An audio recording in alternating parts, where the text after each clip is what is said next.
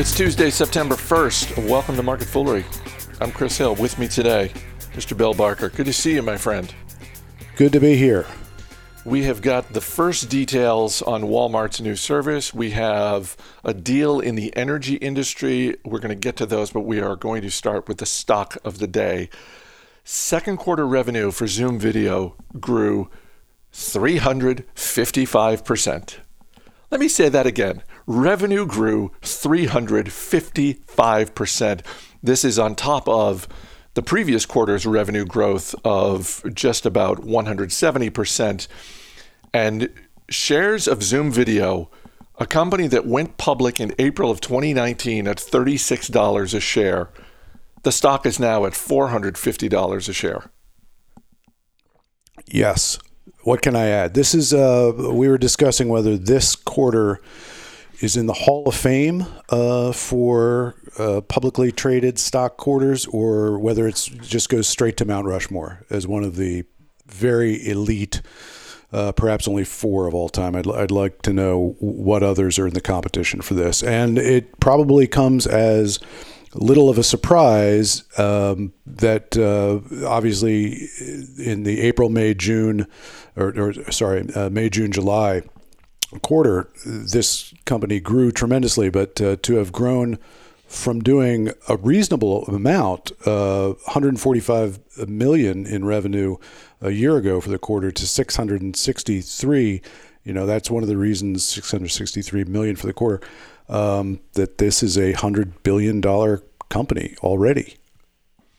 Yeah, certainly over the past few weeks, we've talked on this show and on Motley Fool Money about retail companies putting up ridiculous growth numbers in terms of their online sales, 200%, 240%, that sort of thing. Overall revenue growth of 355%. Certainly for 2020, it's on the Mount Rushmore of quarters. And it's funny, I forget who it was, but I saw an analyst this morning on CNBC basically throw his hands up and just in this, and I likened it to in the same way that a lot of companies have come out during the pandemic and said, we're not giving guidance anymore. There's too much uncertainty. We're not giving guidance for the rest of the fiscal year. This analyst was basically doing the same thing with Zoom Video. Like, I don't know what to do with this valuation. It was almost like he wanted to leave the set. Like, stop asking me about this. I don't know what to do. Yeah, well, I think that, one of the reasons that I would put it on the Mount Rushmore, or consider it being one of the ones that goes there, is that the stock price is much more correlated with the growth in the business, the improvement in the stock price, than some other things which have had unbelievable years as stocks and good years as businesses. I would include sort of Tesla in that, where Tesla's up, I think the stock is up 10x this year, or 10x, over a year period of time. They're not selling 10 times as many cars today as they were a year ago. They've done a great job. They've improved all around, but the stock price has gotten is traveling on a different path than the business there at the moment. Whereas I would say there's a little bit of a tighter fit between the growth in Zoom and, the guidance they provided was actually quite conservative for the next quarter and the rest of the year, really just barely above what they just did. So I think the market today, given it's up 35 whatever percent, the market's ignoring to a degree the guidance, because I think faster growth than that continuing the rest of the year is part of what people are excited about today. I don't know when Cisco Systems' next earnings report comes out, but whenever that is, I'm looking forward to any questions that analysts ask on the conference call about WebEx, and using Zoom Video as a data point. Just like, well, we see what Zoom was able to do in terms of growth. How's Web? I know you have other businesses at the Cisco Systems. We know you have other things going on. My question's about WebEx. How's that going? Because my hunch is Cisco Systems isn't going to come out and say WebEx grew 350%. No. I mean, a closer corollary for that kind of growth might be RingCentral, which has got sort of a unified communications, cloud-based business operation, and it just reported a very good quarter in their own right, not quite at Zoom levels. So, obviously, this is a technology which we are using right now. We're probably familiar with how much more we use it, not just in business and not just for an expanding part of our business, because we had Zoom a year ago, more than a year ago in our company, used it. We found it. I think I did. I'm imagining you did a big improvement over our previous video conferencing software. And, now it's the kind of thing that grandparents and grandchildren and parents are all using in a way, an adoption across generations that I think is also on a fairly short list of technologies that have seen, all of society go into this, and to become the verb of what you're doing, whether you're using WebEx or RingCentral or Zoom. You're probably referring to it as, a Zoom call.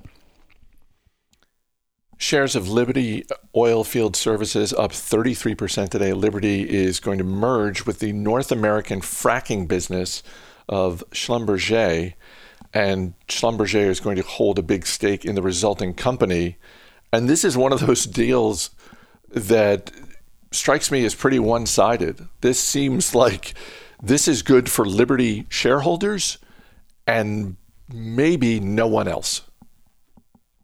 Well, Schlumberger retains an interest in the new company that will be formed by the sale of its assets to merge with Liberty. So it's providing a little bit of a net, perhaps, to the decline in Schlumberger's stock price today, which, is a well-trod path for Schlumberger this year to see its stock down. It's down about 50%. I was going back looking over a graph, and Schlumberger has had phenomenal success over the years. It's been one of the innovators in the category, and yet its stock is about the same price it was in 1996.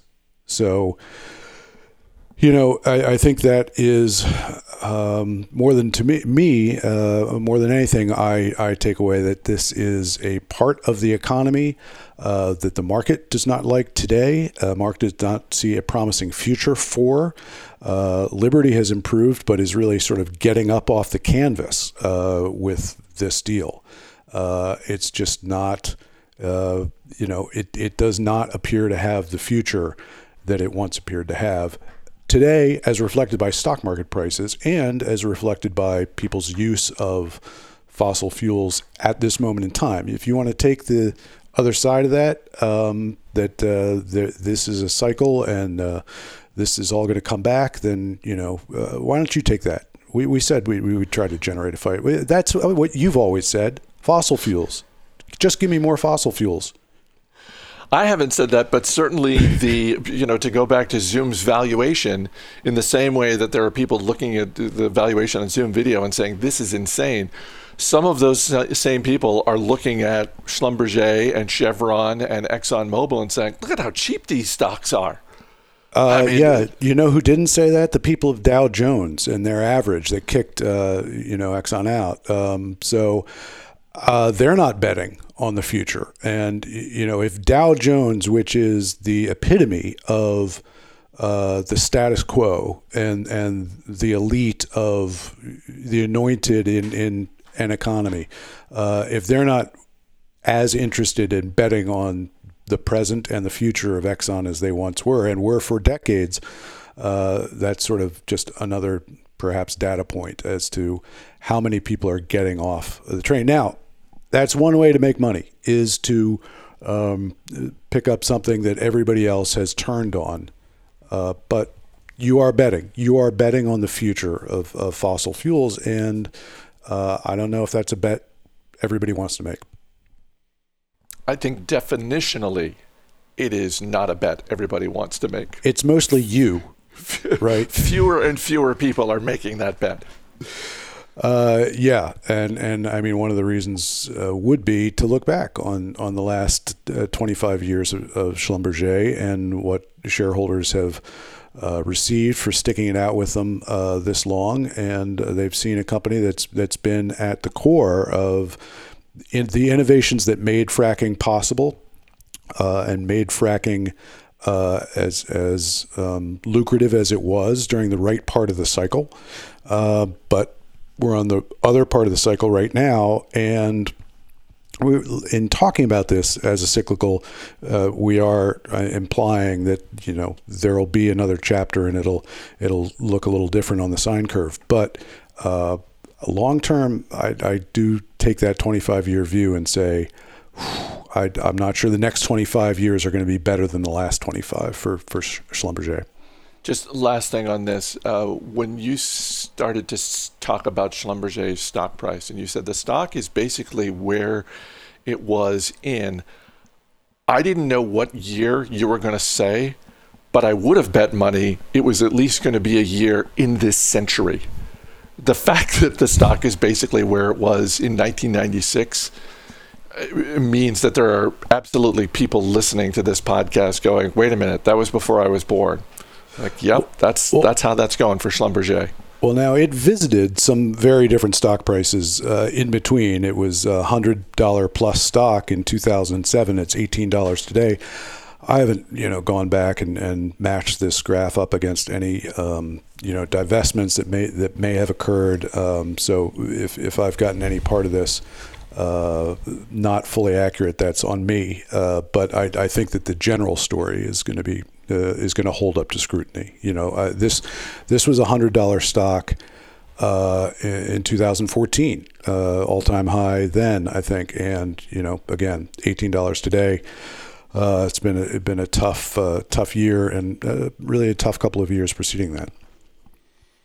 Shares of Walmart up 6% today, hitting a new all-time high, because Walmart has unveiled details on the Walmart Plus service that it is launching on September 15th. $98 a year for the service, or you can go the monthly route, $12.95 per month. You get free shipping on orders over $35 and 5 cents off a gallon of gas, speaking of fossil fuels. What was your reaction when you saw the details of this service? Let's just start there. My initial reaction was, this is a copycat of Amazon, and that's probably a pretty good idea. I think that they have built up their e-commerce. They weren't rushing into it once the coronavirus hit. They've been investing in this for a very long time, and I think that they are going to be a big player, and I think that they have got an audience. They're already a big player in e-commerce, but they're going to have an audience that has grown up with Walmart and is loyal to Walmart and appreciates where Walmart is and what it's done for them.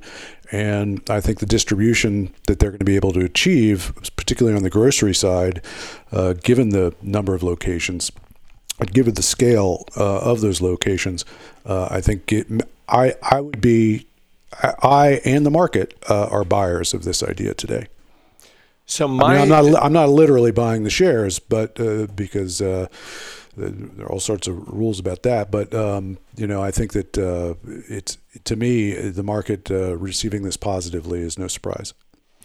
So my initial reaction was the same that I think a lot of people have made, at least based on what I've read online and seen on CNBC, is the immediate side-by-side comparison with the Amazon Prime service. And people sort of holding those two up and saying, well, on an annual basis, this is less expensive because Amazon Prime is $119.